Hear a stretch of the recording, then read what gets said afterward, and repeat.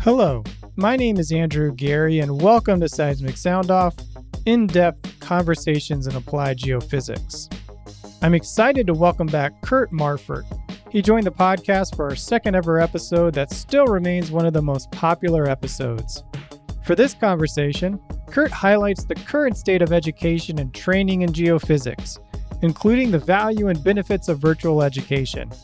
He shares his thoughts on the most important area of focus for geophysicists right now, why there's a need to increase your quantitative and programming skills, and offers his one piece of advice to succeed in geophysics.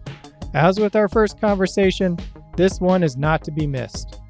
Visit seg.org/podcast for Kurt's full bio and links to learn more about his courses and books. Without further delay, let's join our conversation. Well, I'll ask a general question here. So, as all of us know at this point, many in-person events have had to be canceled or postponed. Classes are now in a virtual setting. In this new environment, how do you think of the value of virtual learning in general? Okay, so as an older guy, I've been a little leery of virtual learning. I like in-person. I like interacting with people. I like the kind of questions. I like seeing if they fall asleep, and then I pick on them, ask them difficult questions, put them on the spot. But things have changed. And in my case, I've been teaching a class on seismic attributes since 2003. So that's 17 years. I've done 2 tours as a distinguished instructor short course, so the DISC course. And the first one, I think I did 28 locations, and the second I did 29. So I've hit most of the market that you can hit in person, but there are many, many people I'll never be able to see. For instance, there are places that would be fun for someone like me to go to, like New Zealand. There aren't enough geophysicists in New Zealand doing exploration to justify having a short course there. In contrast, other places with a lot of geoscientists, I'll say Libya, and they have a civil war, and they have needs to continue education, but it's simply too dangerous to go to. So there's a large part of the world that, as instructors, we're simply not being able to address. So we've got a lot of unmet needs. And the distance is the best way to do it. As the world continues to adjust to dealing with and managing the coronavirus, and I like what you just said, there's even value of these virtual courses outside of what we're dealing with in this pandemic. What role do virtual courses and more generally continuing education have in the further development of geophysicists? Right. So the coronavirus, and for terms of the geophysics profession, the biggest impact is the effect of coronavirus on the price of oil. We are now in one of the downturns. There was one in North America around 2006, 2007. 1999 was a big one with a lot of mergers. I worked for Amoco. So during that year, Amoco disappeared, and Mobil disappeared, and Arco disappeared. Elf Aquitaine disappeared, FINA disappeared, a lot of companies disappeared. And in the 1980s, a similar thing, before you probably came of age, Andrew, but you know of Gulf Oil Company as the gas station that sell beach towels with Elvis's face on it. Okay, but Gulf Oil was a very profitable oil company, Superior, Sun Oil Company. All of those disappeared. So here we are again. And this is happening. We will be using oil in the future, even with the income of electric cars and so forth. In North America, the average age of a car on the street is 11 years. And in most of the world, with the exception of China, it's closer to 15 years. So that means if everybody bought only electric cars from now on, we'd still have 50% of them running 11 years from now. So the oil industry is going to be here. It's going to be flat. And we need to learn how to adjust to the new environment. And continuing education is one way to get the skills to learn what's coming next, what's down the road. As someone who has several virtual courses on SCG, what do you, and you talked a little bit about this in your first answer here, but what do you see as some additional unique benefits of shifting towards these virtual courses and lectures and events? Well, when I do classes in North America, the classes tend to be 2 days. And taking 2 days out of a busy schedule is a reasonable thing to do. That's a quite reasonable thing to do, even if you have to travel to the city that is being held in. In contrast, when I go overseas, because of the cost of travel, it's a 5-day class. Now, a 5-day class, and there are several of my colleagues in the SCG and AAPG who do 5-day classes internationally. A 5-day class covers the material of a university semester course. So you are drinking from a fire hose, and it's hard to think about what went on during the day before the next day comes across. Then there's another more practical pattern. A problem is that the employers, even though they're paying for the course, you're not able to react to the day in and day out business problems that your work group is facing. So many of the employers would feel more comfortable if a 5-day class were parceled out over a 1 month or even a 2-month period. One of the things that kind of strikes me is, things like whether you can access a course on computer or just a good old fashioned book, those things are still accessible. And maybe now people have some time to read a little bit more than they would. Looking back at all of the stuff you have produced, I mean, you have 2 disc courses, you have several books published with the SCG, all your published papers. When you kind of think back about these contributions that people can grab and read and take in, how do you see the value of things like that at this time and even looking ahead into the future? Now, those are great publications and books. Those are great resource materials.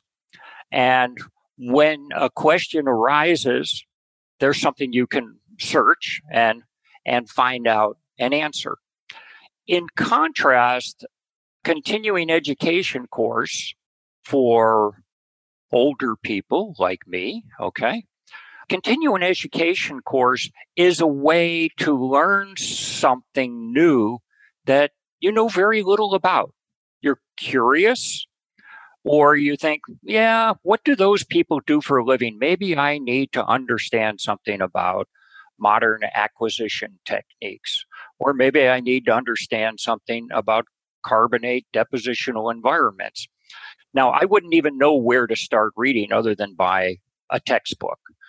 So to get a course and find out what some of the key papers are and the key concepts are, what's the limit of our knowledge today, that's a really effective way of doing it. Now, there is a slight change with kind of the modern way of doing things. And by modern, I mean with the younger generation. And people are very, very busy, okay?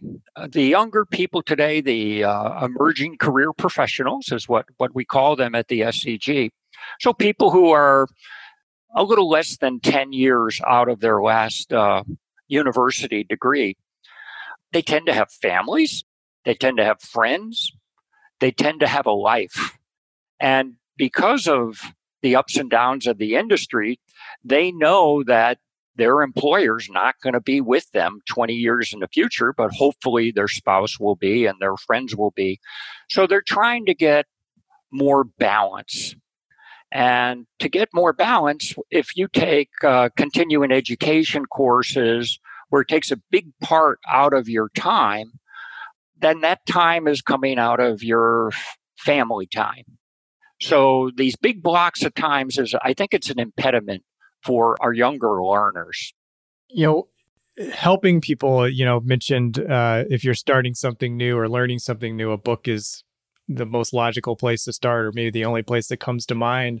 With all your own personal wide range of content and books and lectures available, what would you recommend direct people to explore first of your materials in particular? That's a tough question because it depends on the way they learn. And so now I've been teaching 20 years in the university, first University of Houston and now at University of Oklahoma. And then 45 years ago, I was teaching at Columbia University in New York. And the way people learn today is totally different. They really don't want to know the theory unless it's important. So today's learners like to do things first. Then, if they find it interesting, then they'll go in, they'll invest the time in learning the theory. But let's do it first, see if it has any value. So it's backwards from the way people my age learned 45 years ago, where you learned the theory first, and then way, way down the road, you'd start applying the theory, maybe in a thesis or a dissertation or in a work environment. And there's a lot of theory like Z transforms that I never used. And I said, well, that was interesting. Why am I teaching people Z transforms if I've never used it? So I'm going to break this question into kind of two segments here. So what do you think right now is most important for geophysicists, let's say in your cohort and these emerging professionals, as you mentioned, to focus on right now in this pandemic time and the low cost of oil right now? What should they be focusing on? Well, first of all, they need to keep their skills up to date. They need to broaden the skills. And they need, even though we're the Geophysical Society, we need to learn how geophysics impacts our sister professions, obviously geology and obviously petroleum engineering, including drilling and production, completion processes, if you're in the shale resource plays. So we need to learn more than seismic processing and seismic interpretation. We need to know how our technologies are being used. So if you're a geophysicist in the future, we need to be much more general than in the past. In the past, you could have been a seismic processor and worked 20 to 40 years as a seismic processor. And today, they're still seismic processors, and they're still very talented. I would suspect that outside of the service companies, it's less than 5% of the employment opportunities. Most of the employment opportunities are in data integration. The conventional way, working with people in teams, and then, of course, a more modern twist where we're doing the data analytics and the machine learning and the artificial intelligence and those things. So whether you go the people interaction part and develop your personal skills, or the machine learning part and improve your computer skills, you need to broaden your skills in terms of data integration. So how might one put together an effective online course given some of the limitations and parameters you've discussed so far? So there's several challenges. I've done voiced over PowerPoints for my student lectures, particularly near holidays. Now, the problem with a voiced over PowerPoint, wow, does that get really boring after a long time? Especially if because you don't have an audience there, it's hard to get enthusiastic. It's hard to get pumped up. It's hard to antagonize people. You do need to speak a little slower when you record, well, and that can make it more sleepy. The trick is there is some new technology. I'm going to try this Camtasia software, and that allows you, to have your face in the corner. You can arm wave as I'm doing on Zoom with you right now. You can cut out of PowerPoint when you do your introduction and just have a picture of yourself talking like you normally would. And that adds a certain personal touch to a presentation. But then the way I've taught courses at the university is, in fact, all the classes I've taught have all had a hands-on component. So I would say today's learners like to do things first and then learn the theory.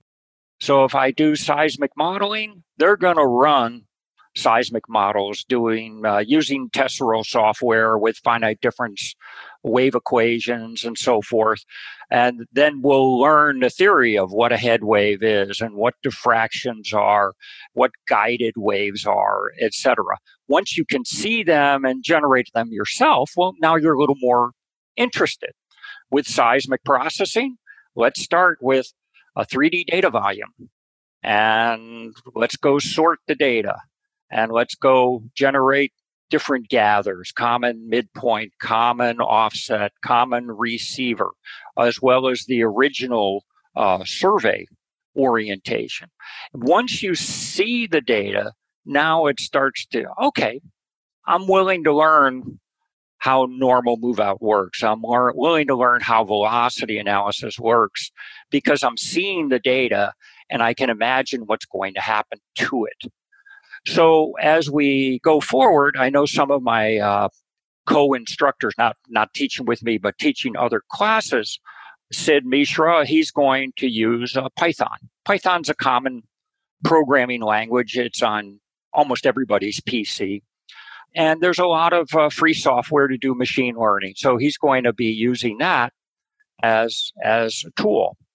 Others who are doing seismic processing are putting together exercises using MATLAB. And MATLAB is ubiquitous in the university world so that people can actually apply ideas and test ideas instead of just learning about it. Now, the area that I work on seismic interpretation has two challenges.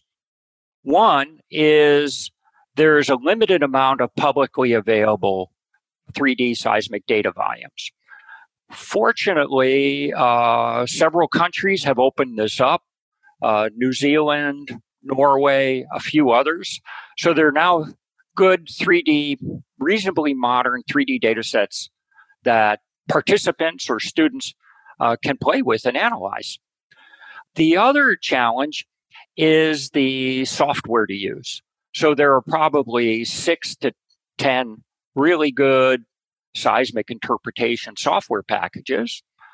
They range from, on the high end, Landmark, Voxel Geo, Petrel, to more affordable software used by small independent oil companies like Kingdom Suite, Geomodeling, etc. And I don't want to leave out any. I don't want to leave out Foster Findlay and OpenDetect, and I'll go down the line. There's a whole bunch of people, PaleoScan, doing real good either niche work or a full interpretation software package. Now, in a short course, you're not going to have licenses to all of that. I've only had 2 times where I had licenses for a public domain class, where I had licenses to commercial software to conduct a short course. So it's just difficult logistically. And so what we're going to do with the online version or the distance learning version of the attribute class at Oklahoma University and with some sister universities, we put together a package of software under a consortium with currently about 22 sponsors. And it's state-of-the-art attribute software. It's not state-of-the-art 3D seismic interpretation software by any stretch of the imagination. But it is state-of-the-art attribute software. So the plan is to provide participants a license to the software that'll run 1 to 3 months. They'll do the class with the lectures, maybe a month or so, with the exercises, with data that we'll provide, public domain data that we'll provide as part of the class. But then they'll be able to apply the same software to their own data that they're familiar with, that they can't bring to a public class, and determine for themselves whether this is nice, this is good, or this is useless, depending on the quality of their data or the geology that they're looking at. So that's what we can do with distance that we can't do in a confined time frame in-person class. So you've really lived this idea of working with other societies. You served as the initial editor of AAPG and SEG's joint publication interpretation. I'm wondering what is something you learned with working with geologists and AAPG that you applied with your geophysics hat that you would not have learned otherwise? Well, there's a lot that I know, not that I've learned. I've learned what the geologists do and what interpreters do that myself as attribute boy or as a neophyte in machine learning find quite challenging to replicate. So if you were to ask me what's the most difficult task that I see right now in my area of research, it's trying to quantify what an interpreter is thinking when they identify a particular feature or even a horizon or a fault. And so this is an interdisciplinary area, and I call it geopsychology. So what is an interpreter thinking when they identify a feature, let's say as a gas hydrate? Okay, so one of our students is working on gas hydrates, and I asked him, and he wants to use attributes to help with gas hydrates. He wants to use machine learning, and I asked him, well, how do you know that's a gas hydrate? And he had to really go back and think and think and think. He really couldn't describe it, but I could see what he was looking at. He was looking at kind of a feature that's overprinted on conventional geology. And for those of you listening to this podcast, the gas hydrates are commonly called bottom simulating reflectors. So the pressure and temperature regime below the ocean bottom tends to mimic the depth of the ocean bottom. So you'll have a reflector parallel to the ocean bottom, but the other geology may be going in totally different directions. Now that you've understood that, okay, how do we teach a machine to do that? Or how do we develop an algorithm or a processing workflow that pulls that out? And that's pretty darn difficult. So there's a lot of things like that. One that we learned from Henry Postman-Tier, who has he goes on the road quite a bit, and he's a geologist who I think of as the prince of geomorphology. And one of his major themes today, if you have a chance to attend one of his classes, is the concept of in-context seismic interpretation. And that means you keep the geological setting in the back of your mind as you make the interpretation. So I'll give an example for those of you listening who are into attributes and into machine learning. If we think of a collapse feature, so karsting, there are direct measures of karsting, chaotic reflectors, maybe lower frequency, maybe a structural low, a bowl-shaped feature. But there are also other indicators deeper down, maybe drop down 200, 400 milliseconds. And very commonly, there's a break in an otherwise what should be a continuous reflector. So there's a disruption because the velocities are different in that collapse feature. And that's a hint that that's a collapse feature. The fact that something nowhere near it is broken is an indication that you have a collapse feature in the shallower section. And we see this over and over again with, let's say, differentiating a carbonate buildup, which will have velocity pull-up underneath it in many areas, versus a volcanic cone, which doesn't have any reflectors underneath it and won't have a pulled-up event below the cone of the reflector. So by understanding that, a reef is built on top of a sedimentary stack, so I can have velocity pull-up, and a volcano comes up as a cone with a dike coming up and doesn't necessarily have reflectors below, that allows you to differentiate those two based on a pattern that is pretty large scale, like the whole seismic section scale. Given your long and varied career, what one piece of advice, boiling it down to one is difficult, but what one piece of advice would you offer someone that would like to succeed in your field? The one advice I would give is continue to learn skills. And today, quantitative skills are more valuable than, let's say, softer skills like picking a horizon, picking faults, and so forth. Instead, folks who have done well, that I've noticed have done well in my career, are people who can do petrophysical analysis, preconditioned seismic data for inversion, for pre-stack inversion, do geostatistics, do their own interpretation of image logs and looking for fractures on image logs, people who can correlate these, let's say, the number of fractures with seismic measurements, attributes, impedances, Poisson's ratio, using some statistical technique. The statistical technique could be cross-plotting in Excel. There's nothing wrong with that. Using programs like R, so just the letter R, that's a common statistics program, or some of the more sophisticated machine learning techniques. So those quantitative skills are really important.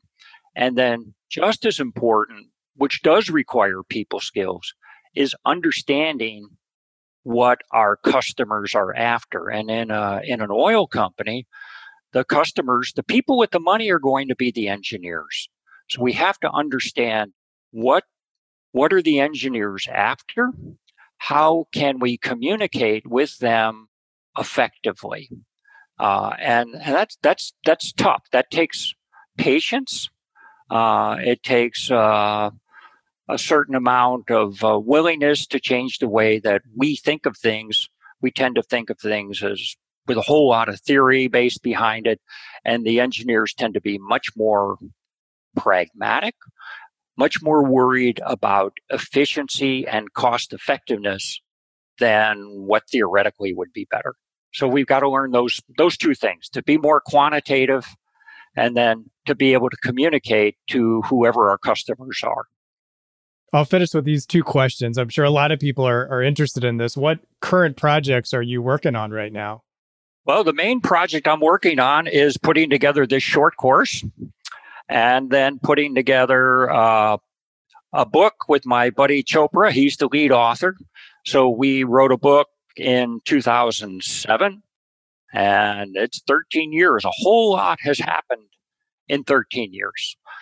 Then in terms of research, well, everybody is doing this machine learning stuff. So guess what? I'm doing machine learning too. And what our team is doing here at University of Oklahoma, but in conjunction with Bo Zhang at University of Alabama, the place with the good football team, with Sumit Verma at University of Texas Permian Basin, with Sujavit Bhattacharya up at University of Alaska. So we've got several of us working together on this project, along with Heather Beddoe here at University of Oklahoma. And it's basically we're trying to put together all of the machine learning algorithms in one package so that an interpreter can compare and contrast. In other words, if they have a data volume and they want to do seismic facies recognition, well, let's just go through them all. Let's do k-means, let's do principal component analysis, independent component analysis, self-organizing maps, generative topological maps, Gaussian mixture models, and the litany continues with random forest division trees and support vector machines, etc. And to a normal person, including me, the amount of choices makes your head spin. And if you go to any specific company or software vendor, they tend to push just one, the one they think is best. So our goal is to kind of develop a package where they won't be the most efficient, but they will all be comparable. We'll have the same kind of graphics, the same input, produce the same objective result. And then the interpreter can kind of figure out, well, for my data, maybe I want to try this approach, and then they'll go with that appropriate commercial vendor. Well, you are a very busy man, and I appreciate your time today. We'll wrap up on this one question here, that if you could solve one mystery as a geoscientist, what would you solve? That is a tough question. I would say the unsolved mystery is geopsychology. How is an interpreter? How does a human interpreter come up and identify features of geologic interest? And is there a way we can bottle that and allow new interpreters to drink it, or alternatively mimic it with some kind of machine learning or even a calibrated workflow? But it's really difficult to figure out how a skilled interpreter does their job. Well, that sounds like a great frontier to work on for someone, maybe yourself. And stay safe out there and enjoy that vast property you have before you. Yeah. Yep. Got cows on it and everything. Okay. Well, thank you so much, Kurt. All right. Be good, Andrew. Bye-bye. Thank you for listening to SEG's flagship podcast. Please share this episode with a friend, colleague, or manager that would enjoy hearing this episode. Your recommendation is the single best action you can take on behalf of SEG's podcast. Go to our website at seg.org/podcast to find all our episodes and learn how you can listen to this podcast directly on your phone without downloading an app. Original music by Zach Bridges. This episode was hosted, edited, and produced by me, Andrew Gary. The SEG podcast team is Jennifer Crockett, Allie McGinnis, and Mick Sweeney. Thank you for listening. This is Seismic Sound Off, signaling off.